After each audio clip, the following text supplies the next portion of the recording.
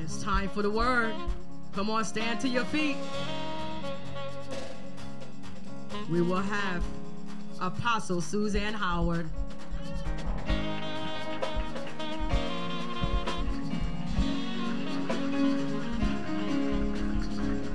Praise the Lord. Praise the Lord. How's everyone doing today? Blessed? Good ain't good enough. How are you doing today? Yeah, you want to be blessed. You don't want to be good. What's good? Somebody tell me what good is. I'm asking. I'm serious. Really? No, good ain't blessed. Our God ain't good. He's better than good. We could only use the word right. Good on him when we said all the time. He's better than good. So let's try it again. How y'all doing today? Some of y'all just want to stick with good. That's got to be the hardest thing for a leader when you just have such rebellious people. When you're literally telling them what is the correct thing to say, they want to stick with what they know. Y'all go ahead and have a seat. I see we got a problem in here today already. Y'all done been under your aunties and uncles, and now y'all done lost your mind. Thank God for apostles and prophets and teachers in the house of God. Because not only did I come to set the captives free, I come to set you straight.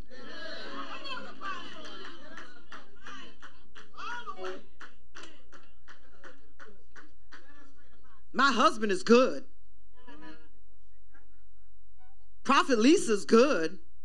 Booker's good. I want to serve somebody who's Lord, who's better than good. Good ain't good enough. Do y'all know good? Good is like a C in school. I don't want somebody to help me study so I can get a C. Oh, y'all all going today. I don't know. Maybe y'all still at the party last night or something. Pastor D did spot half her praise team on the dance floor, she said, so maybe that was the problem. Thank God it was Christian music. How y'all doing today? Oh, my God, yes. Get free. Get free. Get free. Get free. I don't care how bad it is. The opposite of bad ain't good. Come on, the opposite of bad got to be greater, got to be better. He makes us wiser and stronger. Why are we settling for good? I want more than good. Man can be good. Yes, yes, yes. I guess I've been studying too much and y'all just been, I don't know what y'all been doing in here.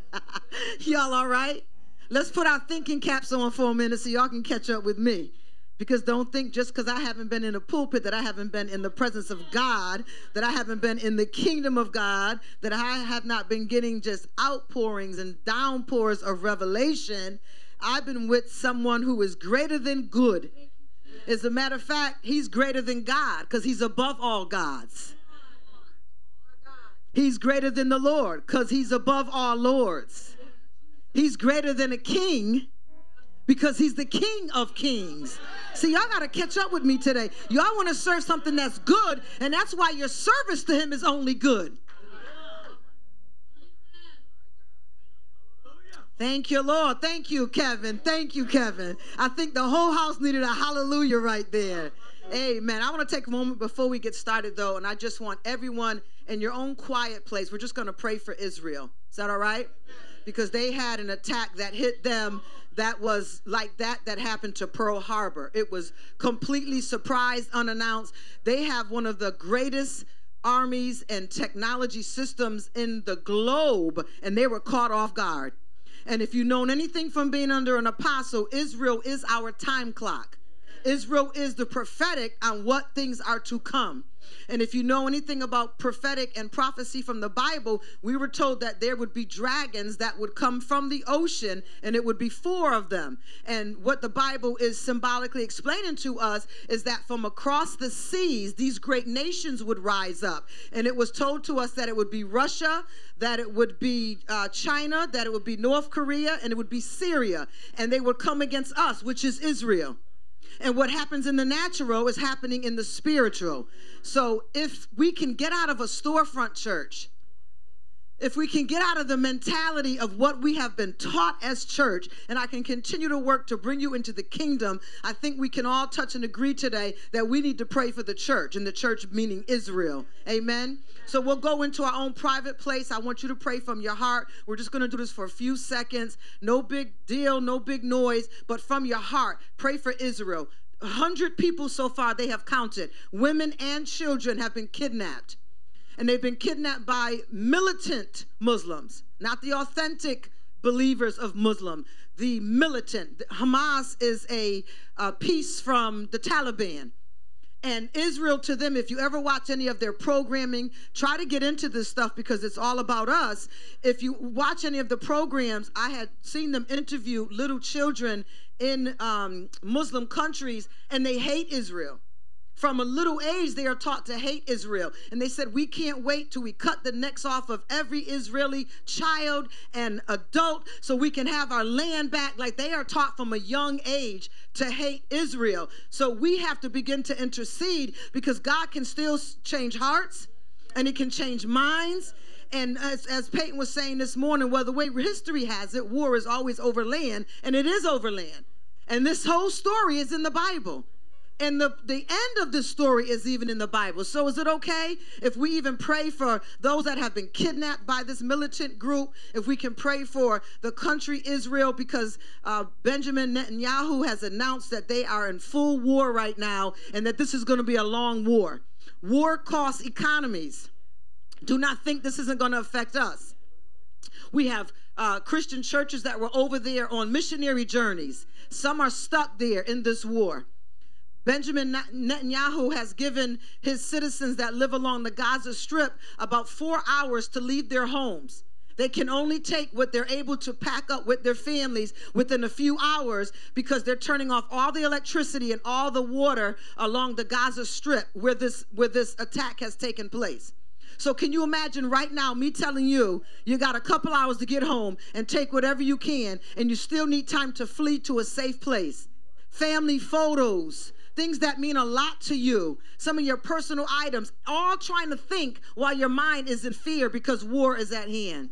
So just put yourself with some empathy in the shoes of this country and just pray from your heart. I don't want to be the one leading the prayer. I don't want to dictate how you pray. I want to give you the shortest amount of history that I can so that God can hear from your heart. Is that okay? You can just pray something for us. That'll be nice. Amen. Father, in the name of Jesus,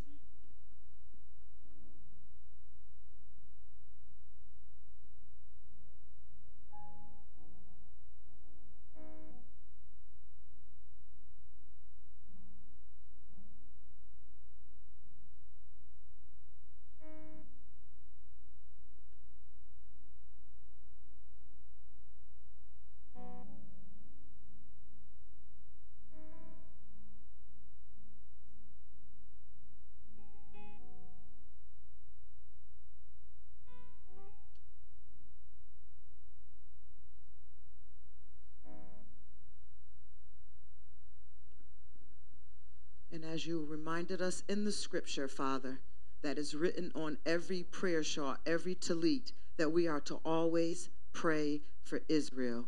We pray for Israel today. Receive our prayers in heavens. In Jesus' name, amen. Thank y'all very much. I heard a little bit from the Lord this morning, just a little bit, and I'm trying to pull it into this word, the teaching that I have for us today. So I'm going to do my best. Just stand with me. But I believe this is a prophetic word for a few of us in the house. He's been downloading it to me in pieces since early this morning, and I'm trying to put it together up to the last minute in my seat, trying to hear him for the scriptures on it. But he's asking me to ask the people of God this morning, whose footsteps are you walking in?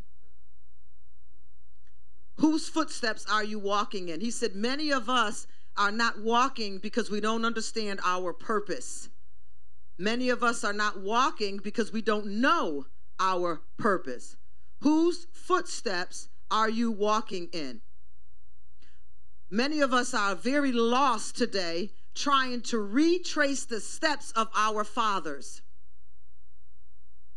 People today, all over the world, you can see it on social media, are following Moses because they want to return to the law. So you have many people that are bypassing Christ to follow Moses. People want to return to being the original Hebrews and the original Israelites, and people want to be kings now. And I heard the guy on the Breakfast Club say that he truly 100% believes that he is a king. I don't think anyone would really want to follow a king made of flesh that can only handle the Breakfast Club. We're so confused about things, even simple things that should be simple to us, like salvation, like being born again, being born of water, being born of spirit, the kingdom of God, the kingdom of heaven. The church is so confused. We've gotten to the point where we're even calling women queens. I want to make it clear to you that if we are going to embrace our kingship from God, we cannot be queens. As a king, we are from the lineage of a king. Doesn't matter whether we're male or female. Do not let anybody call you a queen. They're retorting and trying to go backward to a former place where God is no longer at. We are from the order of Elijah. We are from kings. We are from Jesus the Christ. He told me to express to the people today that it's like Elijah not following in the footsteps of Christ, but instead following in the footsteps of Elijah. Y'all gonna get it tomorrow on replay. A lot of people, you see a lot of people stuck in old hymns. A lot of people quoting their old church cliches, quoting things that they thought were scriptures, and one day found out it wasn't even a scripture what they were quoting. Calling the Godhead, the Trinity, which came from someone who preached a really powerful sermon and called it the Trinity because it means three, but begin to look in the Bible, the Trinity doesn't even exist. It's the Godhead. We're quoting things, and we're quoting the former guards, and we're quoting our former fathers, and we're quoting our former pastors and former leaders and former spiritual leaders. We're quoting what they have said. We know it line upon line, word upon word, but we have no new revelation of what the relationship is that we now have with Christ. These former guards were to introduce us into Christ. They were to lead us into our purpose and our calling. They were not supposed to be our gods to us. Even I myself, as your apostle, I am here to teach you, but the footsteps that you follow in, we are following after Christ. And when I hear too much of me coming out of you and not enough of Christ coming out of you, it concerns me whether I'm doing my job appropriately or not.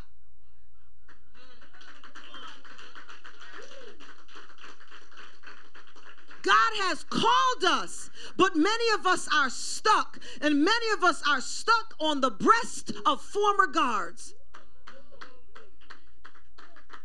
He's been dealing with me.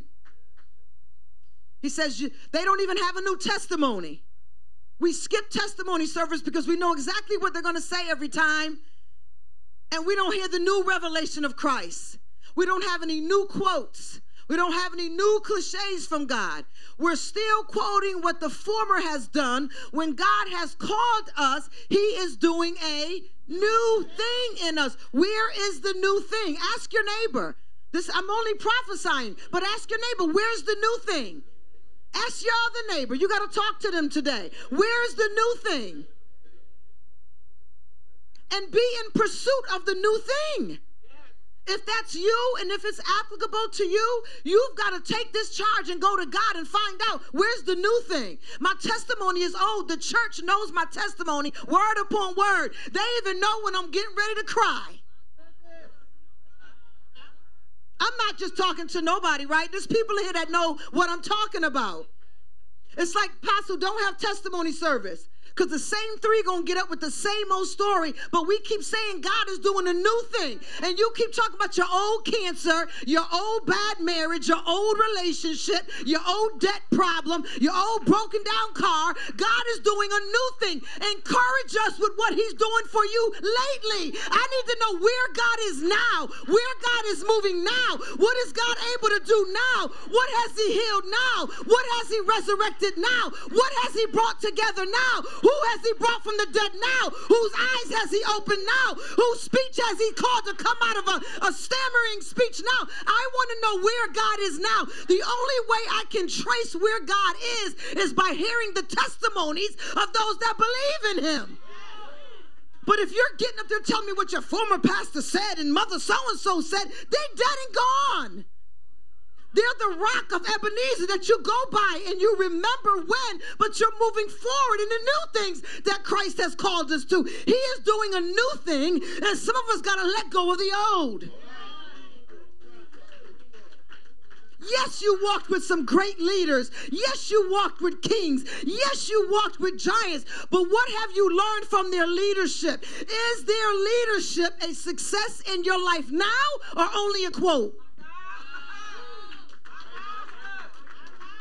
Sometimes the Holy Spirit will have me speak of a testimony that y'all have probably heard 3 times in here when I go to a new church.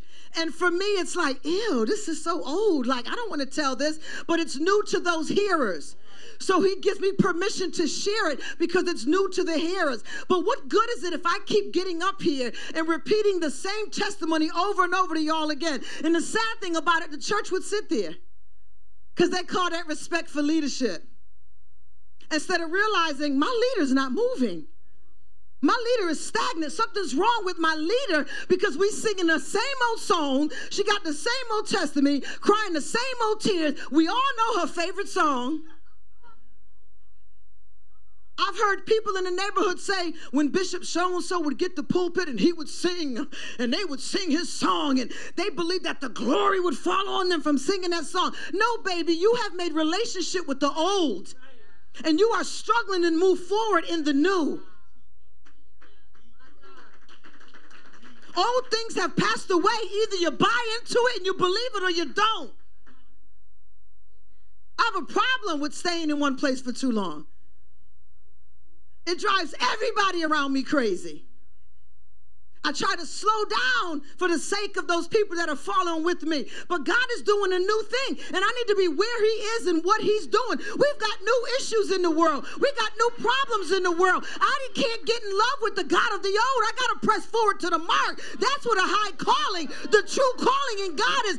It's in pressing forward to what he's doing. Even if what he's bringing me into is bringing me into my suffering, I've got to press into it so that I can press through it.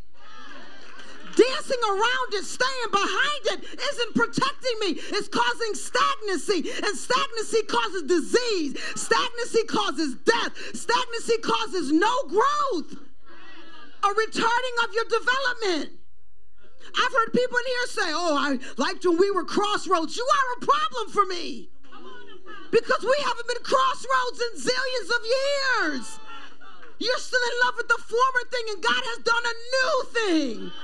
You're not growing because you're in love with your ex-lover and God has begun a new thing with us. There's a new relationship. There's a new move. There's a new word, a new miracle, a new economy, a new love.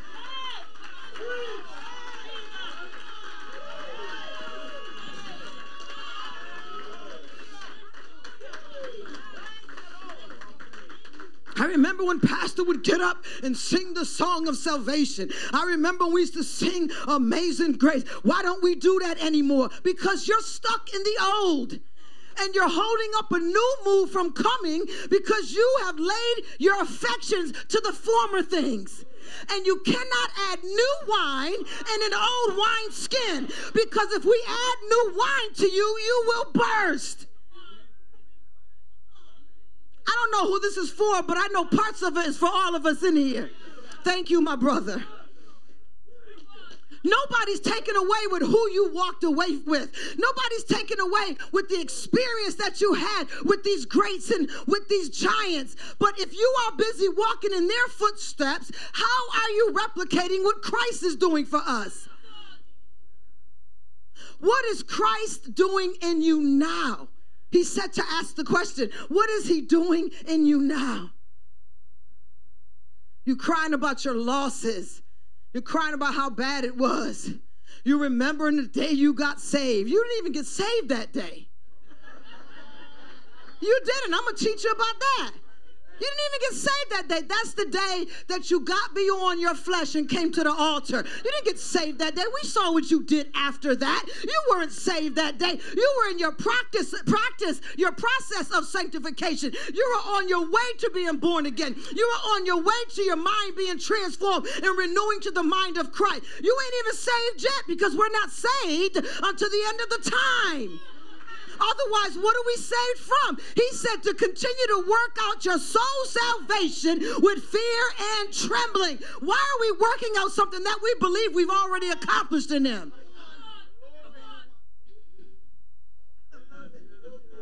What is Christ doing in you now? For God called you for His good, not your leader's good. Let go of the breast milk of the former guards. Some of y'all can't even embrace me as your apostle, or you can't even embrace me as an apostle because I was your pastor for so long. Some of y'all can't even embrace me as your spiritual mother because you're still on the breast of your own foster parents. So somebody has become foster. Either I'm your foster parent or they're your foster parent, but the adoption in Christ has not happened because you're not in that church anymore. You're not under their teaching anymore. You're not under that doctrine anymore. You've been delivered from doctrine. You've been delivered from man. You have now been set free to be in an apostolic house, learning the ways of a king and the kingdom. Shake loose. Shake the dust off your feet of the old place. Let go the teachers of old. They did their job. They completed their assignment. They are excited about what they have done in Christ, but you're still caught up on an old move. God's not even there anymore. He's not even there. He's moved on. He's called you. He's called you for His good, and He's called you to do good, even if it means suffering in Him. Wouldn't you rather suffer in real time than for something that's already passed? Christ is our example. We give reverence to our leaders. We respect our leaders. We respect the order of the apostolic teaching. But our example comes from Christ. And any man who has deviated from that, or any time that God has moved you from a leader and you are still trying to serve the old leader or doctrine or denomination, you have deviated from Christ. He is your example, and you must follow in His footsteps. You cannot, in Exodus 20:5, the word of God says, you must not bow down to them or worship them. For I, the Lord, your God, am a jealous God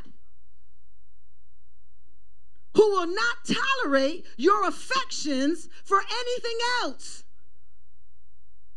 I lay your sins of your parents upon the children. The entire family is affected, the word of God says. Even children in the 3rd to 4th generations who reject me. Oftentimes, we cannot accept Christ when our parents have been in Christ for so long because we fell in love with our leadership. Our children don't love our leadership. Our children want to know Christ. So He has laid the sins of the parents upon the children, the grandchildren, the great-grandchildren, and the great-grandchildren. He said to the 3rd and 4th generation, for those who reject me, when they're not even rejecting God, what they're rejecting is the love. You can quote your pastor, but you can't quote the word of God. You can speak the cliche that your pastor speak, but you can't tell your family or think about what Jesus has done for you. And you can't tell them about Jesus because nothing happens for you with Jesus unless it comes through your leader. I know it's not good, y'all, but this is what He's given me.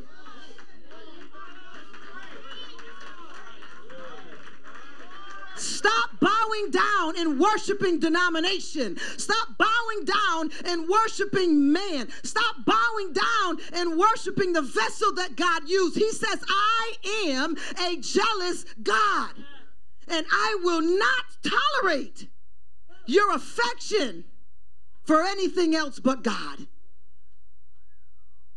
He said in Isaiah 43:18-19, remember ye not the former things. What is He saying there?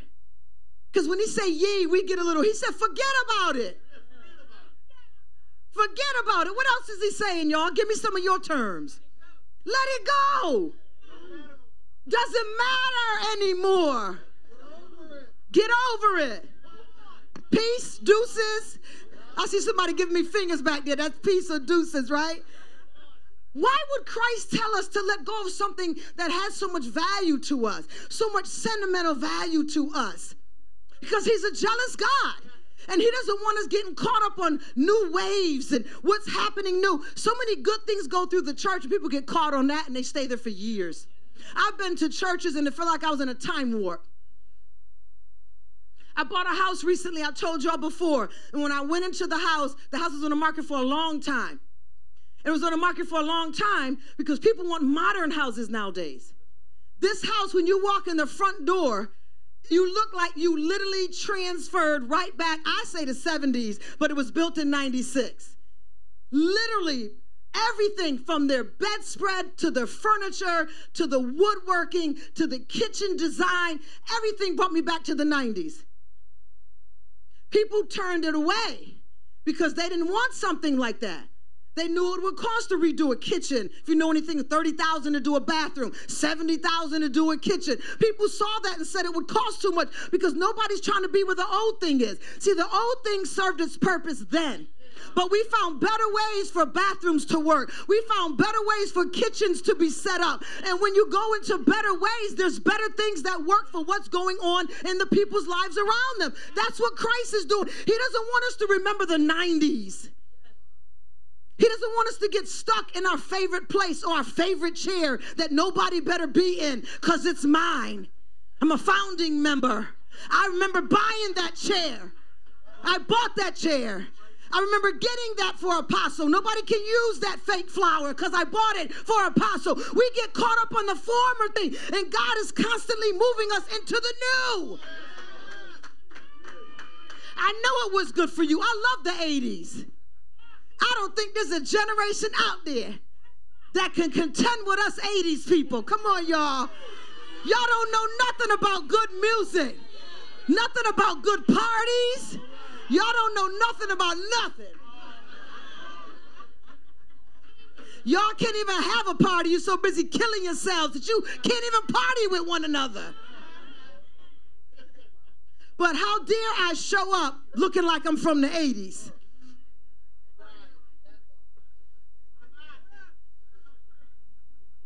What is Christ doing now? Ask your neighbor. Make it personal to them. Say their name.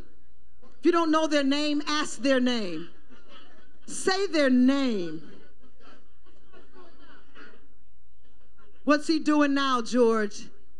What's he doing now, George? What's he doing now, Kevin? Pastor D, what's he doing now? Elder Manny, what's he doing now?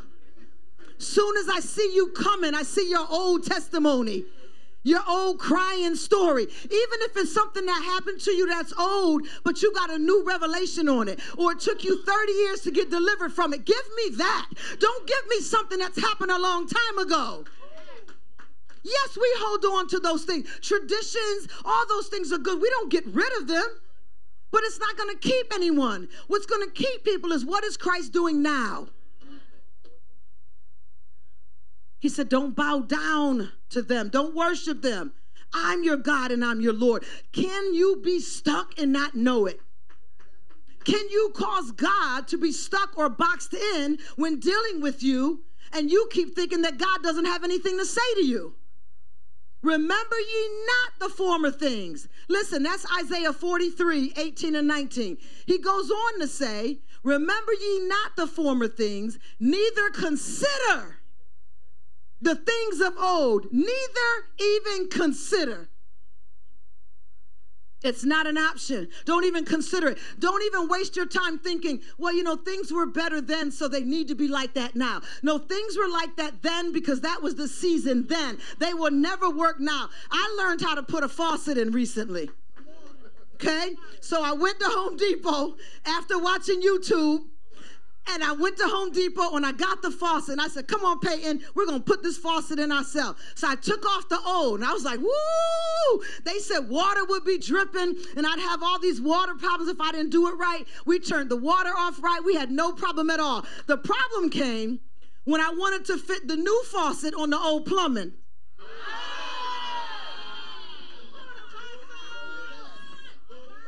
The old plumbing wouldn't fit the new faucet. So once I got everything hooked on, all the brackets in place where they needed to go, I took the hot water tube and the cold water tube, and I went to plug it into the plumbing, and it wouldn't reach. So one thing I can get from that is when we try to connect something old with the new, your water flow ain't happening. Y'all will catch it in the spirit when you go into prayer in the morning. He said, I have done a paradigm shift, and I have done so many of these shifts in the time of Earth's creation that I know what I'm doing with the shift. Paradigm shift, an important change that happens when the usual way of thinking about or doing something is replaced. Somebody say replaced. By a new and different way. This discovery, just call it a discovery. This discovery will bring about my paradigm shift. Let's say it again. An important change that happens when the usual way of thinking about or doing something is replaced by a new and different way. This will bring about a paradigm shift. Paradigm. Paradigm shift. Thinking, the way we think about something. You know what the problem God has with us thinking about the old or always leaning on the old way that things are done?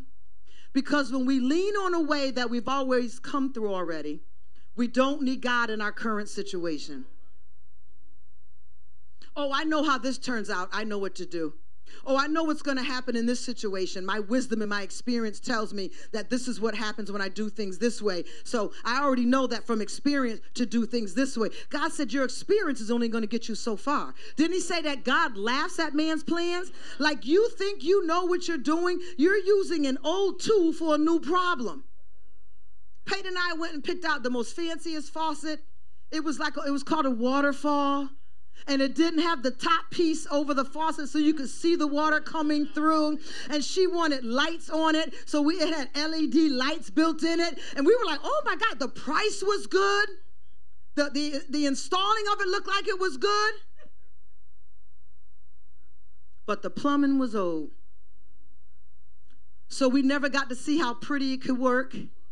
Never saw the water spring forth in the new thing. And the problem is, y'all, catch this in the spirit. I had to undo. I had to undo everything that I had put together with the new faucet.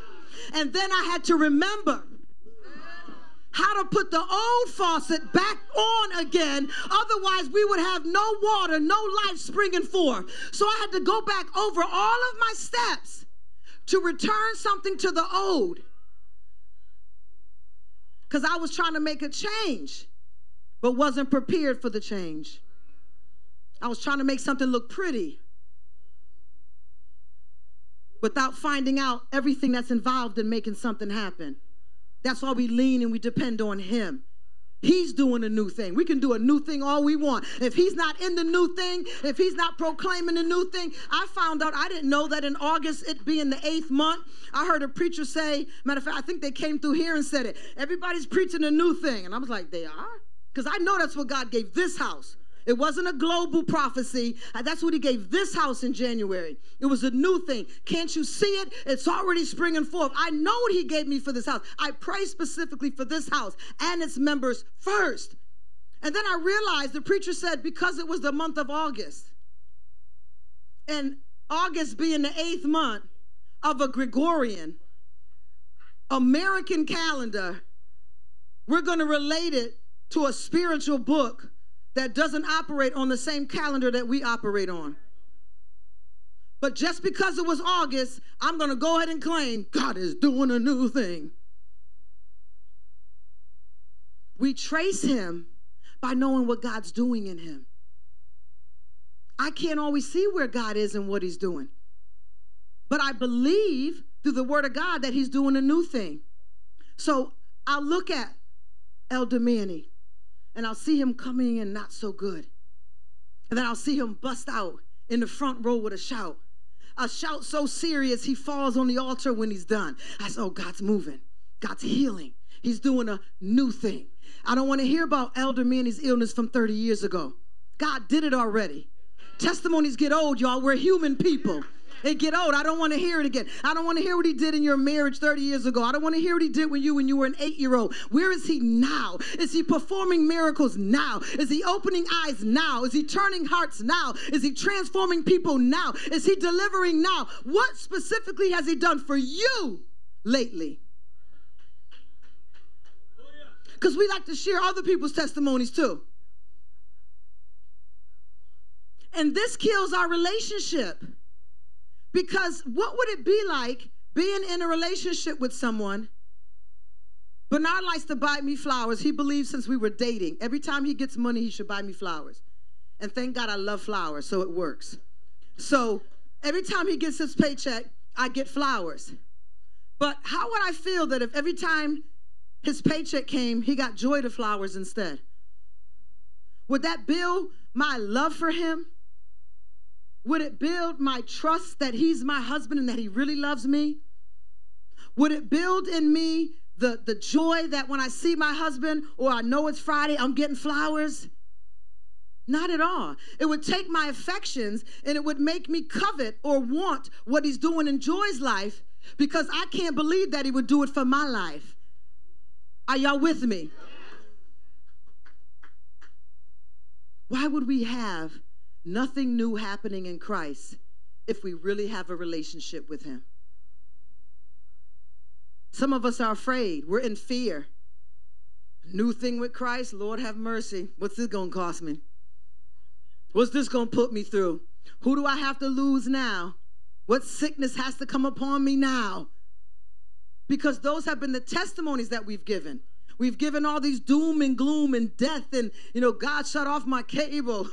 But God, through prayer and intercession, got my cable turned back on. When all we can believe God for cable and people are going through dire emergencies in life, something has happened to the church. And what's happened is your relationship is not renewed with him daily. You need a renewed relationship with him. God, who do I reach this morning? God, who do I need to speak to today? What do I need to post today, God? Are you in this post or is this my passive-aggressive attempt at turning somebody off because I'm upset with them? What every single thing we do, we should go to our CEO, our chief executive officer, and ask him, will this give you glory? Are you in this? Is this going to bless someone? Is this going to draw someone? Will this strike a conversation that someone would want to have with me so I can tell them what Christ is doing in my life?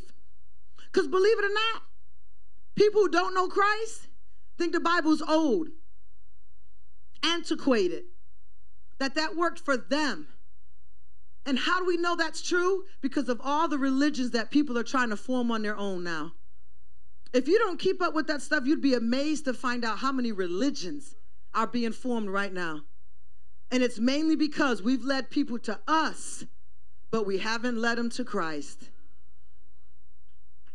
And if you're broke and people are fearing poverty, they don't want to know your God. Come on. I'm not preaching prosperity, but if there's people who have lived in poverty and your God always has you in a Job experience, you're not drawing anybody. You're always in problems. You're always in chaos, or you're always the black sheep.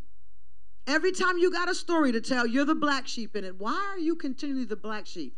You've been adopted in Christ. You don't have a testimony to share how good Christ has done with you, how he has translated you out of a family that didn't know how to love you, couldn't appreciate you, didn't understand you, but he called you his own. He adopted you from darkness into light, and he has set you in high places. He calls you a royal priesthood. He told you that favor is yours. He even told you that you're the head and not the tail, above and not beneath, and no weapon formed against you shall prosper. And if any weapon dare try, you have the authority to condemn it. We still hearing how bad your childhood was, and I'm the different one and the weird one. Well, sit down, weird, because we ain't looking for weird. We're looking for what God is doing now. We're not looking for different. We're looking for what God is doing now. I want God tangible. I want to be able to taste him. I want to be able to test him. I want to know where he's moving. Even if he's not moving in my life, show me where he's moving in the body of Christ. Somebody has a testimony. I've never seen the righteous forsaken, nor its seed begging bread. When I go home from church today, I may be eating oodles or noodles, but I ain't never seen the righteous forsaken. I know God has a plan for my life. And when I get back up here in a week or two, my testimony is going to be how he's fed me, how he sat me at tables that I didn't deserve favor at. That's a testimony. That's a testimony. Because when the Lord is on our side, when the Lord is on our side, he opens doors that no man can open. He closes doors that no man can close. He puts me in position that my education didn't qualify me for. He set me in meetings that my language wasn't even adopted for. He's made a way out of no way so that he can be glorified.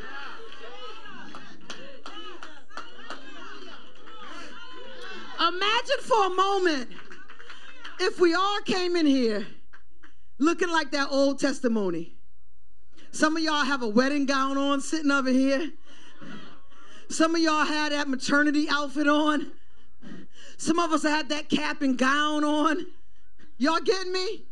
Some of y'all have what? What's that accomplishment that you're just so proud of that everybody knows about?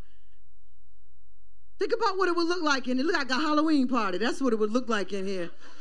Everybody dressed in the thing that they glorify in.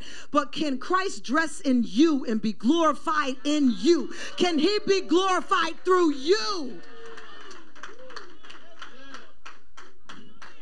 He tells us in Mark 2:22, and no one puts new wine into old wineskin. There's a place I want to take you. There's things I want to show you. There's glory that I need to get out of this earth, and I have chosen you for it. But I can't use you because I can't put my spirit, I can't put my word in you because you will burst because you're old skin. And when the skin is old and the skin bursts, the wine, everything that he's poured in you is poured out. And guess what he says after that? And the wineskin is ruined. Who's the wineskin? That's us. We're ruined. So why is he holding back from pouring into us? I want to prophesy. Why don't I get any prophesies? Because he don't want to ruin you. I want to sing a new song. Why can't I get prophetic song? Well, the word of God says that he has wine to pour. The issue isn't the wine. The issue is the skins that hold the wine, that hold the revelation, that hold the word, that holds the new thing that he's doing. He said, not only will all that be spilled out, you will be ruined. New wine, new revelation, a new song, a new meaning, new revelation, new word. It must be poured into new. New plus new equal new. And I know it's hard. And I only know it's hard because I hear y'all many complaints. Apostle always moving so fast. Apostle always changing things. Apostle, didn't you just have it that color? Apostle, didn't you just do it that way? Apostle, I don't remember. I'm not there anymore. I don't know. Remember when the room was yellow? No, I don't. Remember when the room was blue? No, I don't. Doing a new thing. He wants to do a new thing. And sometimes I believe, as in the spirit, as in the natural, right? I get so overweight with vision that can't take place because people aren't ready for the new. So I start redecorating. All of a sudden, it'd be like, I don't like any of these chairs. We're going to order 300 new chairs. Like, well, what was wrong with the old ones? I'm just sick. Something's not happening and movement isn't happening. So I start picking on natural things like, why is that in here? And Change is like, Pastor, that's been here 10 years. Well, I've never seen it. Things, I'm talking to y'all, things start standing out to you that aggravate you in people, in yourself, in natural items, in material things, because God wants to do the new thing in you. And it's provoking a frustration. It's provoking a righteousness. It's provoking in you a feeling that I'm just going to deflect all this stuff that I need to be doing on things. And I don't even like her car. Why don't you get a new car? And why don't you paint that? And why don't you change your hair color? And why don't you get braces? And why you just start going through the whole thing, picking on people and picking on things, because the frustration is the new thing is being held up because he has plans for you. He wants to pour in you, but he can't pour in you because you're not willing to be open for the new thing. I hope y'all hear me today. I'm trying to teach it as best I can as he gave it to me. This is where he had me wrap it up at. And I guess we won't even get to the teaching today. We stayed in the prophecy. He said the call of Elijah. That's what I want y'all to write down. You can even write it down on your calendars. And let's mark where we are a year from now. The call of Elijah. Listen to this. Elijah, first let me give people who maybe don't know it. Elijah was called by God. Elijah, was called by God. And he did many things, but there's one specific thing he was called to do. And his specific calling was that he was supposed to go up against Jezebel. And Elijah was upset because he felt the people that were supposed to be with him to go up against this Babylon queen, this high-powered priestess, the people were not there to go with him. So God was trying to let him know this battle ain't about the people. This battle is what I've called you to do. Your entire life has been lined up for this battle right here. And I need you to remember my footsteps. But see, Elijah could only remember the footsteps of his father. So he couldn't trust God to go into the new. He couldn't trust God to lose everything and lose nothing at all just by trusting God. He couldn't trust him because he was so caught up on what the men before him had done. So when the assignment came, Elijah couldn't do it. God went to a cave. What's your cave? And he called him out and he said, yo, what are you doing in there? Elijah's like, is that really you, God? Because Jezebel ain't no joke, and I can't fight her by myself. I'm hiding from the thing that you called me to conquer. I'm hiding from the thing that my entire life has been lined up to confront. And I thought I've done many great exploits in front of you because I had my spiritual people with me. But now I don't see any of my great fathers and my spiritual leaders, and I don't see the intercessors or the prophets, the pastor team, the elders. No one's here with me. The apostles' house, they're not here with me to fight. So I'm hiding in this cave. He said, Elijah, come out. They walk a little bit more. Elijah finds another cave to hide in. What's your cave? Is it a relationship? Do you keep finding relationships to give you an excuse to not do what you need to do for God? Or is it your job? I got to work all these hours. I can't do what God has called me to do. Or do you just hide behind your fear? I just don't believe God would call me to do something as remarkable as that. Maybe you believe that God should use other people instead of you. That's your cave. Where did Elijah go after God himself called him out of a cave? Into another cave. He would go so many feet, so many miles, and would find another cave to go into and hide.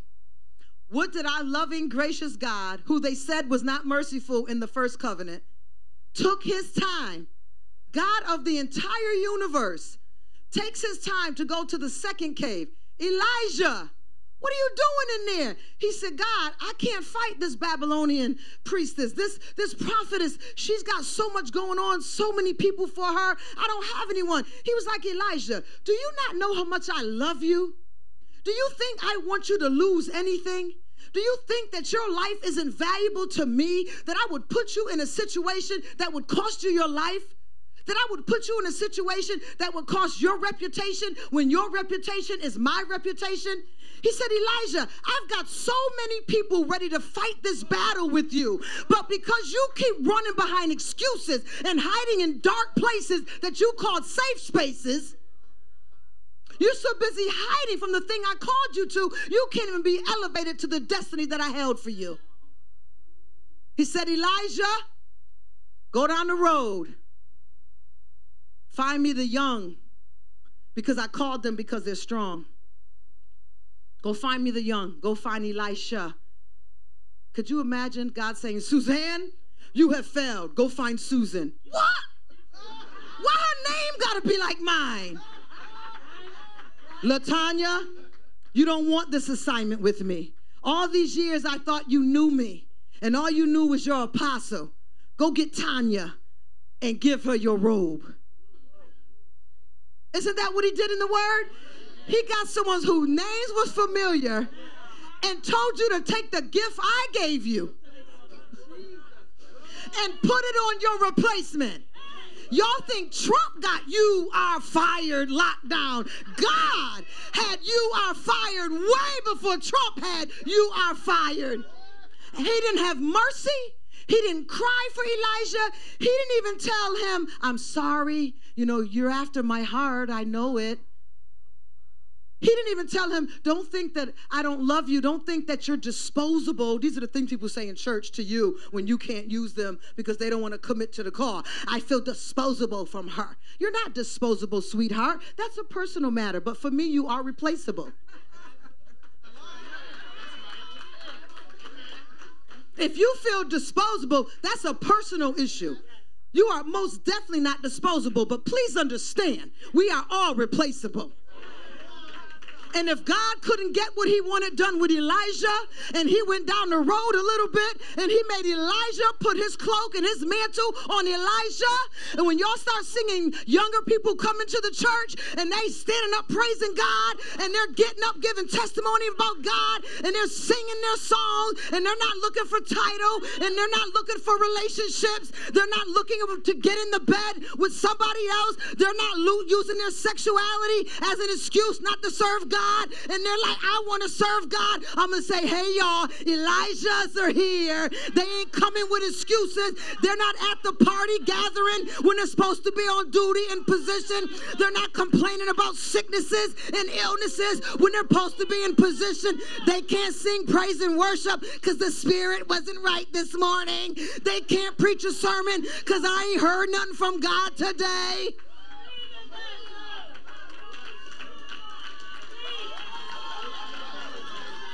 Elijahs are coming. Elijahs are coming. Hold on, God. Don't give up on us yet. There's going to be a group called Righteous, and they're going to come in under the spirit of Elisha. When he called Elisha, listen to this part in my ending. Elijah left what he was doing, and he ran after his father Elijah. Isn't that honorable? God asked Lisa to do something. Lisa says, hold on, God. It's honorable to respect my leaders. I just want to go, the scripture said. Let me kiss my father and my mother goodbye. Apostle's been so good. She's been better than good. Apostle taught me to get a prayer room. Apostle has taught me how to pray in the spirit with God. She came and got me out of the clutches of darkness. She came and got me when my heart was broken. She pulled me out of a relationship that would have taken my entire life.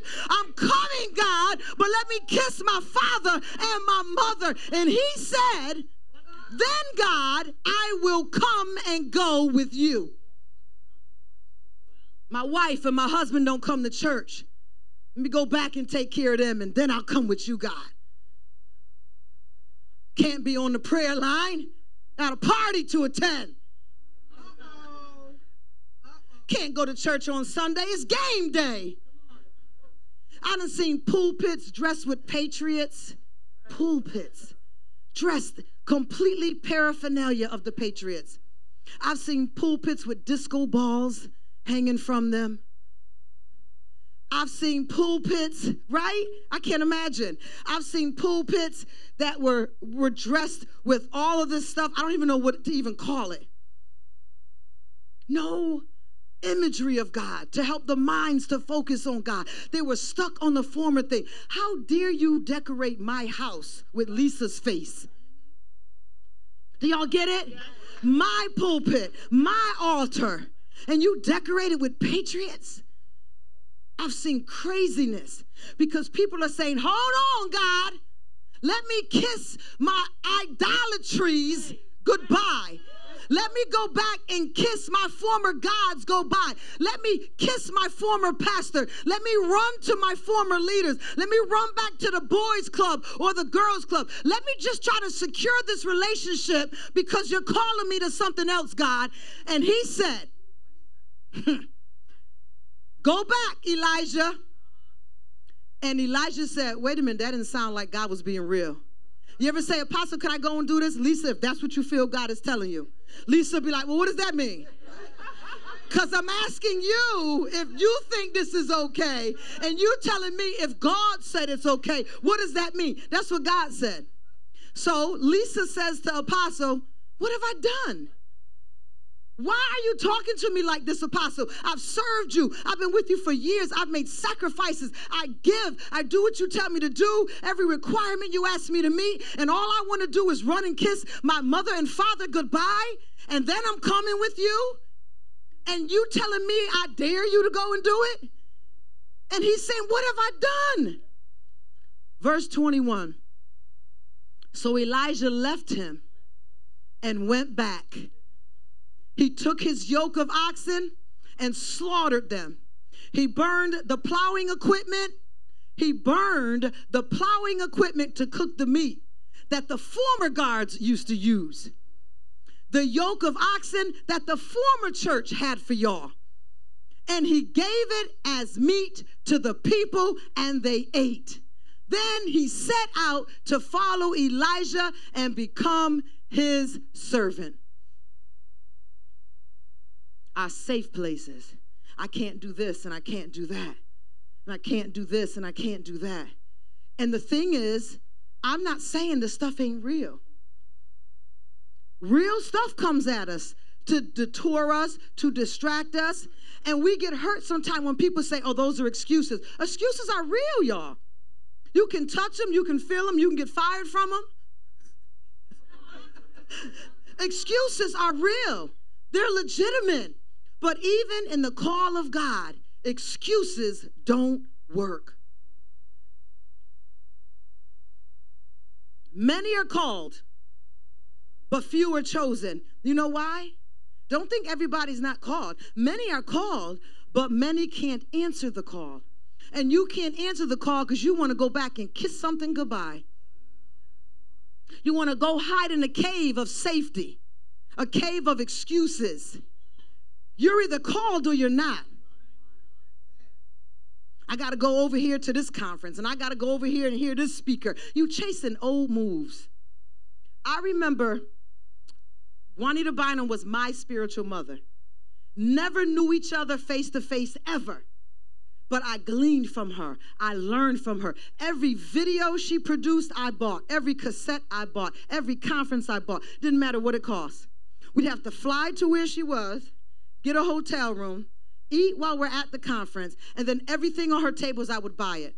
And it would take me about a year to pay all that stuff off. I ate of her teaching. I gleaned from her teaching. I believe that she was teaching a message that God would have me to teach. I had eaten so much of her that when I started preaching, people say, you sound a little bit like Juanita Bynum. And I was like, oh my God, am I mimicking her? Am I doing too much? Am I going overboard with her? And then all of a sudden, it's like her sermon switch. And I said to God, I don't like what she's preaching no more. this stuff right here, it just ain't right in my spirit. I don't know what this is all about. And he said to me, you ain't supposed to follow her no more. There's nothing wrong with what she's preaching. It's not what's supposed to be feeding you anymore. I allowed you to be fed off of her for the time of your maturing.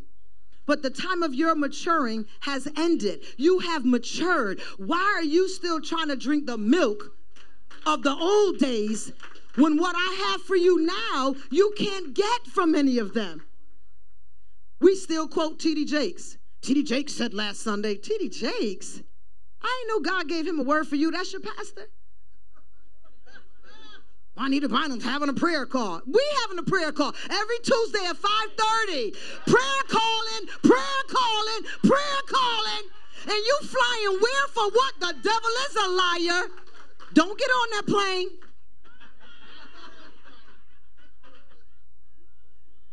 What? What are we doing? We want to go kiss something goodbye. See, Juanita Bynum was an old move for me. She was an old move. I liked how I felt in her. I got from her what I couldn't get from my pastor's wife. She wouldn't nurture me and spend time with me and mentor me. I couldn't even get a Zoom meeting with her for 4 weeks every quarter. I couldn't. The only time I was ever able to get any kind of wisdom or glean anything from her is if I happened to be the armor bearer that had to give her a ride home that day. So I was getting the nuggets and I was getting what I can from her. But I was so hungry and nobody was coming fast enough to feed me. I used to get up and say, I just need somebody to undergird me. I know what kind of woman I can be in God. I just don't know what it looks like. I don't have the blueprint. And I'm asking for the old guards to show me a way. God wouldn't allow an old guard to show me a way. Because you know what I would have fell in love with? The old guard. I would have fell in love with the old way. And I would have missed the new thing that God is doing. God is calling y'all today. And he's calling you to trust him in a new thing. This is a message that you're going to have to come back at and come back at and come back at many more times, if not every day for a while. Because there's something that you are not obeying God for because you want to go back and kiss it. You're not trusting him and where he is. You're comfortable with hearing the sermons of other people when he's giving you one. And then you want to say, oh, God gave me that to preach too. Well, what's the difference? You didn't do it and I did. Oh, God gave me that song too. Well, what's the difference? I sung it and you didn't. You're so busy kissing something goodbye. You've been sitting 10 years in these pews in all kinds of churches, 20 years in these pews under great leaders, many investments, many prophets have laid hands on you and you ain't ready yet. That's the longest kiss you've ever had in your entire life.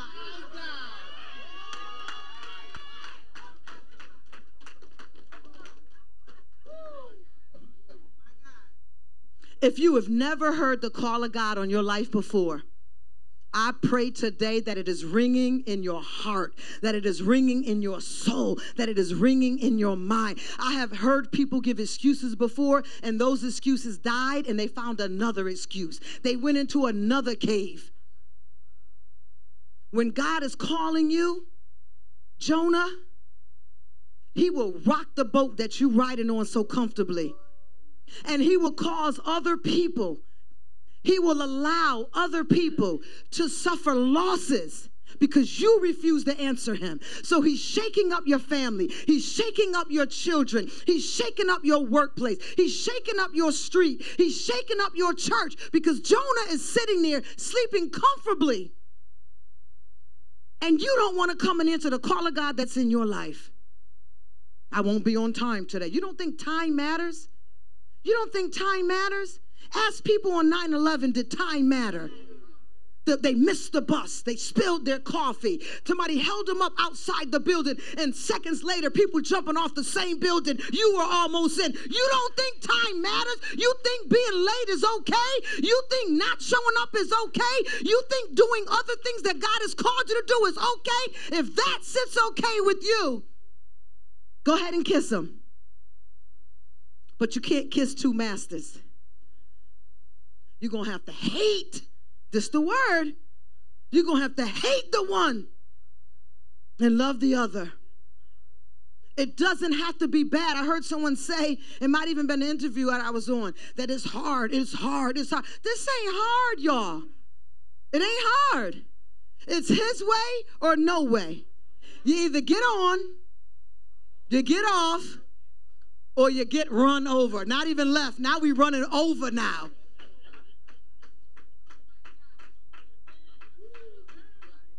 You hear me? Yeah. My old church did it this way. My old pastor did it. The glory used to fall in when we were at the open hearth. People was healed with breast cancer. Men just came out of prison, was coming in to our little church, and they were glorified. We ain't there no more. So the problem is you're still there. And we can't move as a unit, as a mastermind, because the Bible says where two or three come together, I am in the midst. He said where there's a two or threefold cord. Are y'all getting me? So we're trying to build something here, and you at the open heart. You at crossroads. You're trying to get your old husband back. Not the one that wants you, the one who married and already moved on. You waiting for your kids to get saved for you to come into church. You waiting for that promotion on your job. You waiting till you get that education. Kissing so many things. We should entitle this The Long Kiss Goodnight. Because this is the longest kiss I ever seen. Some of y'all won't even move because you're waiting for somebody to marry you. And you've been with them for so many years, and they haven't even proposed yet. Am I all right? Under the Holy Ghost of God, okay? Under the Holy Ghost of God, I am not speaking to any one person in this room. So if this is hitting you, it is the Holy Spirit that is doing this. I'm not bringing up anybody's stuff. I don't have any issues or oughts with anybody in this room. But let the good word hit you.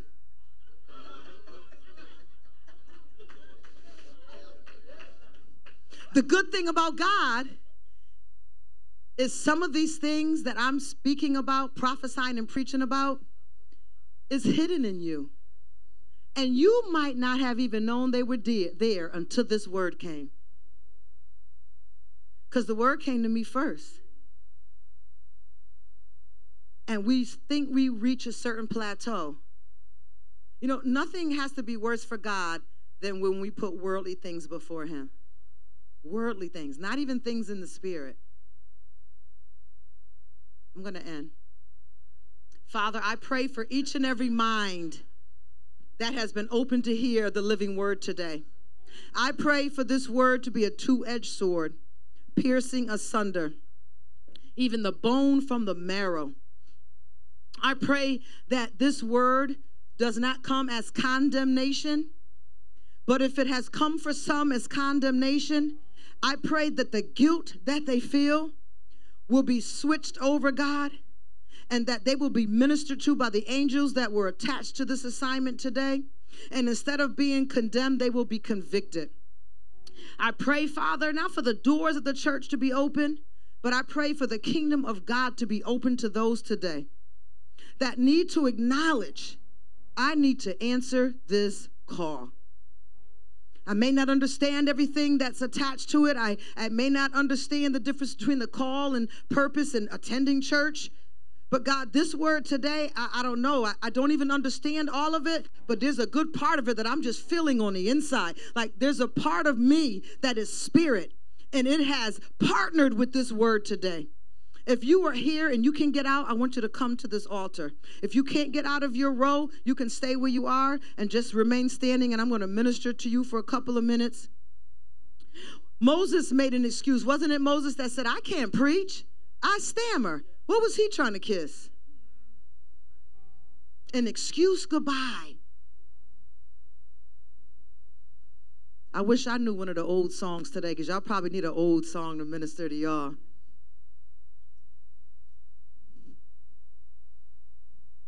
We're coming to this altar today just as I am. And we're coming to meet the I am. Because he's doing a new thing, church.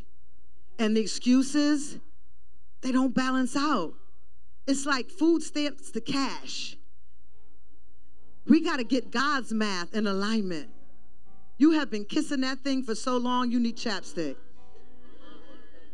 We're not alone. Don't feel like you're by yourself. You coming? Come on in here. Be like the woman with the issue of blood. Get your spot. And that's going to be something that you may have to practice in your life because you have become comfortable with being wherever it is you end up. And God wants you in the front. And the woman with the issue of blood, I don't know if she bothered to say, excuse me, but I know she got to the front of that place because after she spent all her money, the Bible says, after she seen all the physicians that she could get to, she still wasn't healed. And the word of God says she spent all she had. And all she had to do was come to him. All she had to do. And when she came to him, one touch, and she was healed. One touch. Timing matters. 18 years. Timing matters. Bring your kids to church in pajamas if you have to. Didn't we do it? Whatever it took. They got school in the morning, give them their shower, put their onesies on them, bring them to church. Stop letting your children think that you follow a man or a woman and not to follow in the footsteps of Christ. They've heard every sermon your pastor has ever preached. What is God saying to you for your children? If grandma was alive, I would be so much better off. Grandma did her due justice. You need to do yours. If mama was still alive, things would be better. Mama left the matriarchal mantle with the next oldest one. Help them line up and gather the family and pull the family together in prayer. Stop chasing the former guards. I like the way the Baptists did this, and I like the way the Pentecostals did this. I don't know about this new apostolic stuff. Come where God is doing a new thing. He didn't call you because you're strong. What strength are you waiting for? Some of us waiting for young age to come back. God, you can't call somebody younger. I'm tired already. Some of us are saying, call somebody who got better feet, somebody that can stand better. Pray someone in God that can deal with the tough neck generation, this new generation. I'm not built to deal with this generation, God. God, you calling me for people who have done things that I haven't done. How can I witness to them? See, there's the problem, right? We're walking in man's footsteps instead of in what God wants to do in you. Do you know that you can minister to people as if you literally studied a thing? And they will be like, were you once like that? No, never in my life. Spirit of wisdom just spoke to me and told me how to minister to you. He's doing a new thing. And we're open to him today, right? In heart and in mind. I want y'all to go ahead and take a moment to say, give that thing its last kiss goodbye. And when she calls you, that 36, 28, 36, because they get them by surgery now, so y'all got a whole lot of temptation. Before it was like a few jewels in the garden. Now everybody got them. 80-year-olds got it going on. Yes, yes. Sorry. So guess what? You're going to kiss that thing goodbye. And when it tries to meet you after church today, remind yourself. And when they be like, you blowing me a kiss? Why you just go give me a kiss? Baby, I am not blowing this kiss to you. This is the last kiss you ever going to receive from me, devil. Listen, church, even if you consider yourself failing and messing up again, do me a favor. When you pick yourself up and brush them knees off, go. Oh, I slipped up that time, but I ain't stuck this time. It's getting easier and easier to leave this situation. It's getting easier and easier for me to have faith in what God has called me to do. That's it. I'm just going to give this thing a kiss goodbye. Don't condemn yourself, because condemnation and conviction don't belong to you. That's God's job. I had to talk to someone on Saturday morning for a long time, because she thought she was doing the right thing and all her ways were legalistic. There was no grace. There was no mercy. Hemmed up her life on a divorce she had years ago that she think God is going to make her remarry again because God hates divorce. I said, and you know what else God said he hates? He hates our wicked hearts. He hates our wicked hearts. Do you know why God allowed divorce? Because he said our hearts, he said their hearts are just wicked. They're far from me now. They're hardened. That's why I allowed divorce. So what does that mean? One person and then definitely the other person in that marriage got their heart hardened. Marriage represents the union with Christ. When did your heart get hardened that you decided to turn away from him? Harden not your hearts.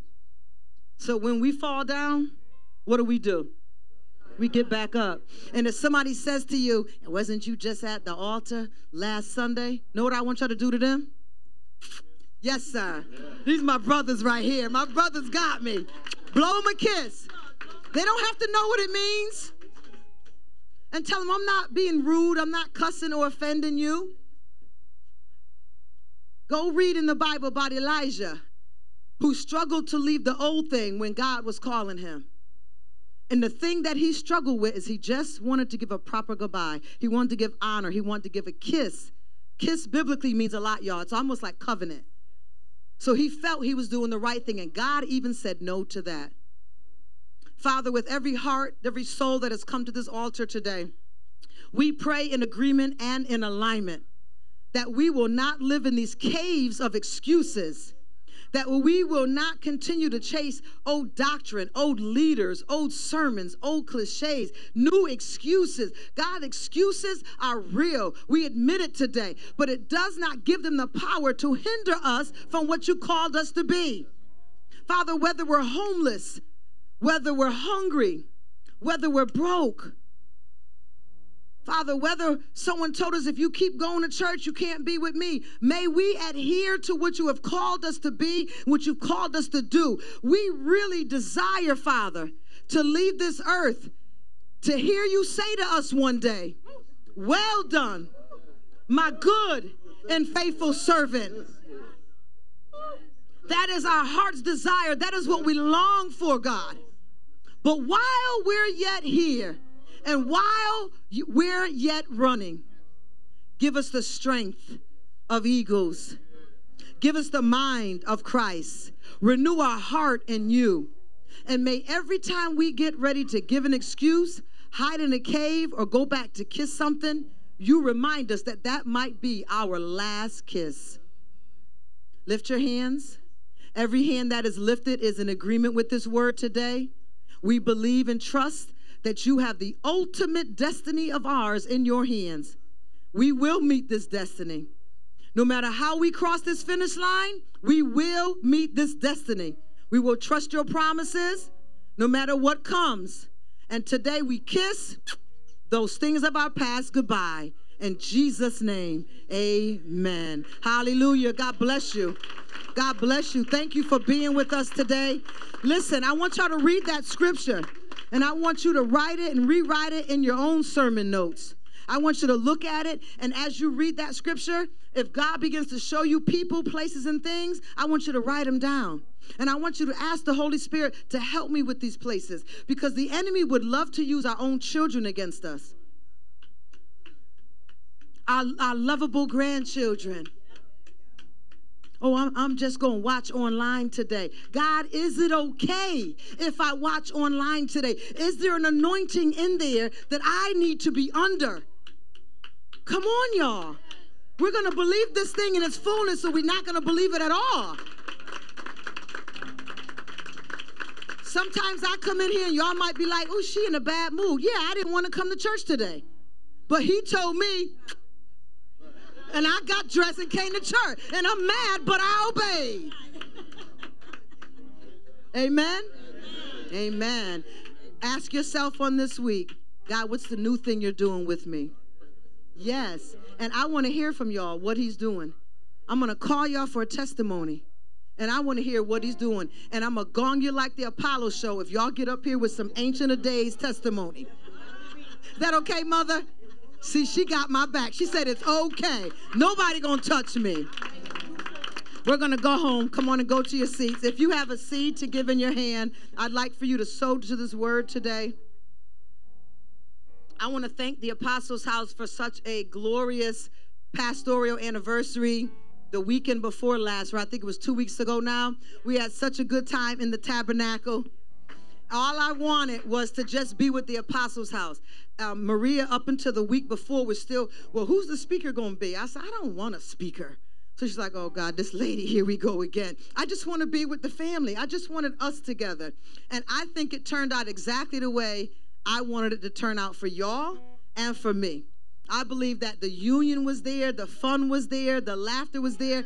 And I think that we can work together a lot better if we played together a lot better.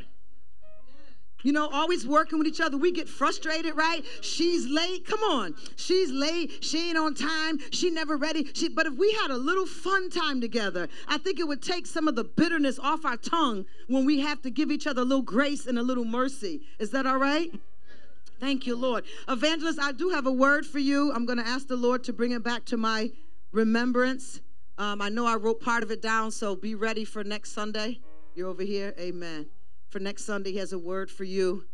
God, I thank you for the word that you have for Evangelist, God, and anyone else who is seeking the Lord for a word. God, I pray that if they are here with us again, that you will speak to me to give them that word or make connection possible to bring them what it is that you have to say to your people. Are our hearts and minds clear?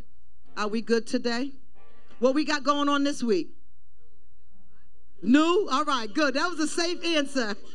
Y'all don't like correction, huh? That was safe. New, not good, but blessed. Yes, got it, right. Church. What we got going on this week? We're just going to be kissing all week long. Amen. Better, yeah. What time is prayer Tuesday? Who's coming to prayer Tuesday? Okay, I'm going to get ready to pick on somebody. Yes, amen. We want to welcome, is it Lorraine? Is it Sister Lorraine? Minister Lorraine? You're a minister? Please stand up. Minister Lorraine, her and her tribe. They joined the church last week before. 2 weeks ago, she joined the church. How many young people with you? 4? 5. And I believe yes, there we go. That handsome young man, look at y'all. That handsome young man over there with her, that's her son. They are so encouraging. Make sure we love on them. Make sure we encourage them. Don't let them join in the ocean and the sharks just all go their own way, right? Let's swim around them a little bit. Let's talk to them. Be mindful of what it's like to join a new church. Amen? She has been following me for years. She and I never met. And just of recently, she felt like the Lord gave her a release to come here and to do the work that God has called her to do. So the enemy would love to take what God wants to do with her, but we're going to guard that and not let that happen, right? Amen. So we have prayer on Tuesday at 5:30. We have Bible study at what time? And who's teaching? Minister Danielle, because I hear y'all been tearing it up, acting up in here. I want to introduce y'all to our fivefold ministry. These are the teachers of the fivefold ministry. Who is that? Dr. Vanessa, stand up. Minister Danielle, Minister Leah, she's running around. Minister Angela, Minister Nisi, who else? Who? Minister Diana.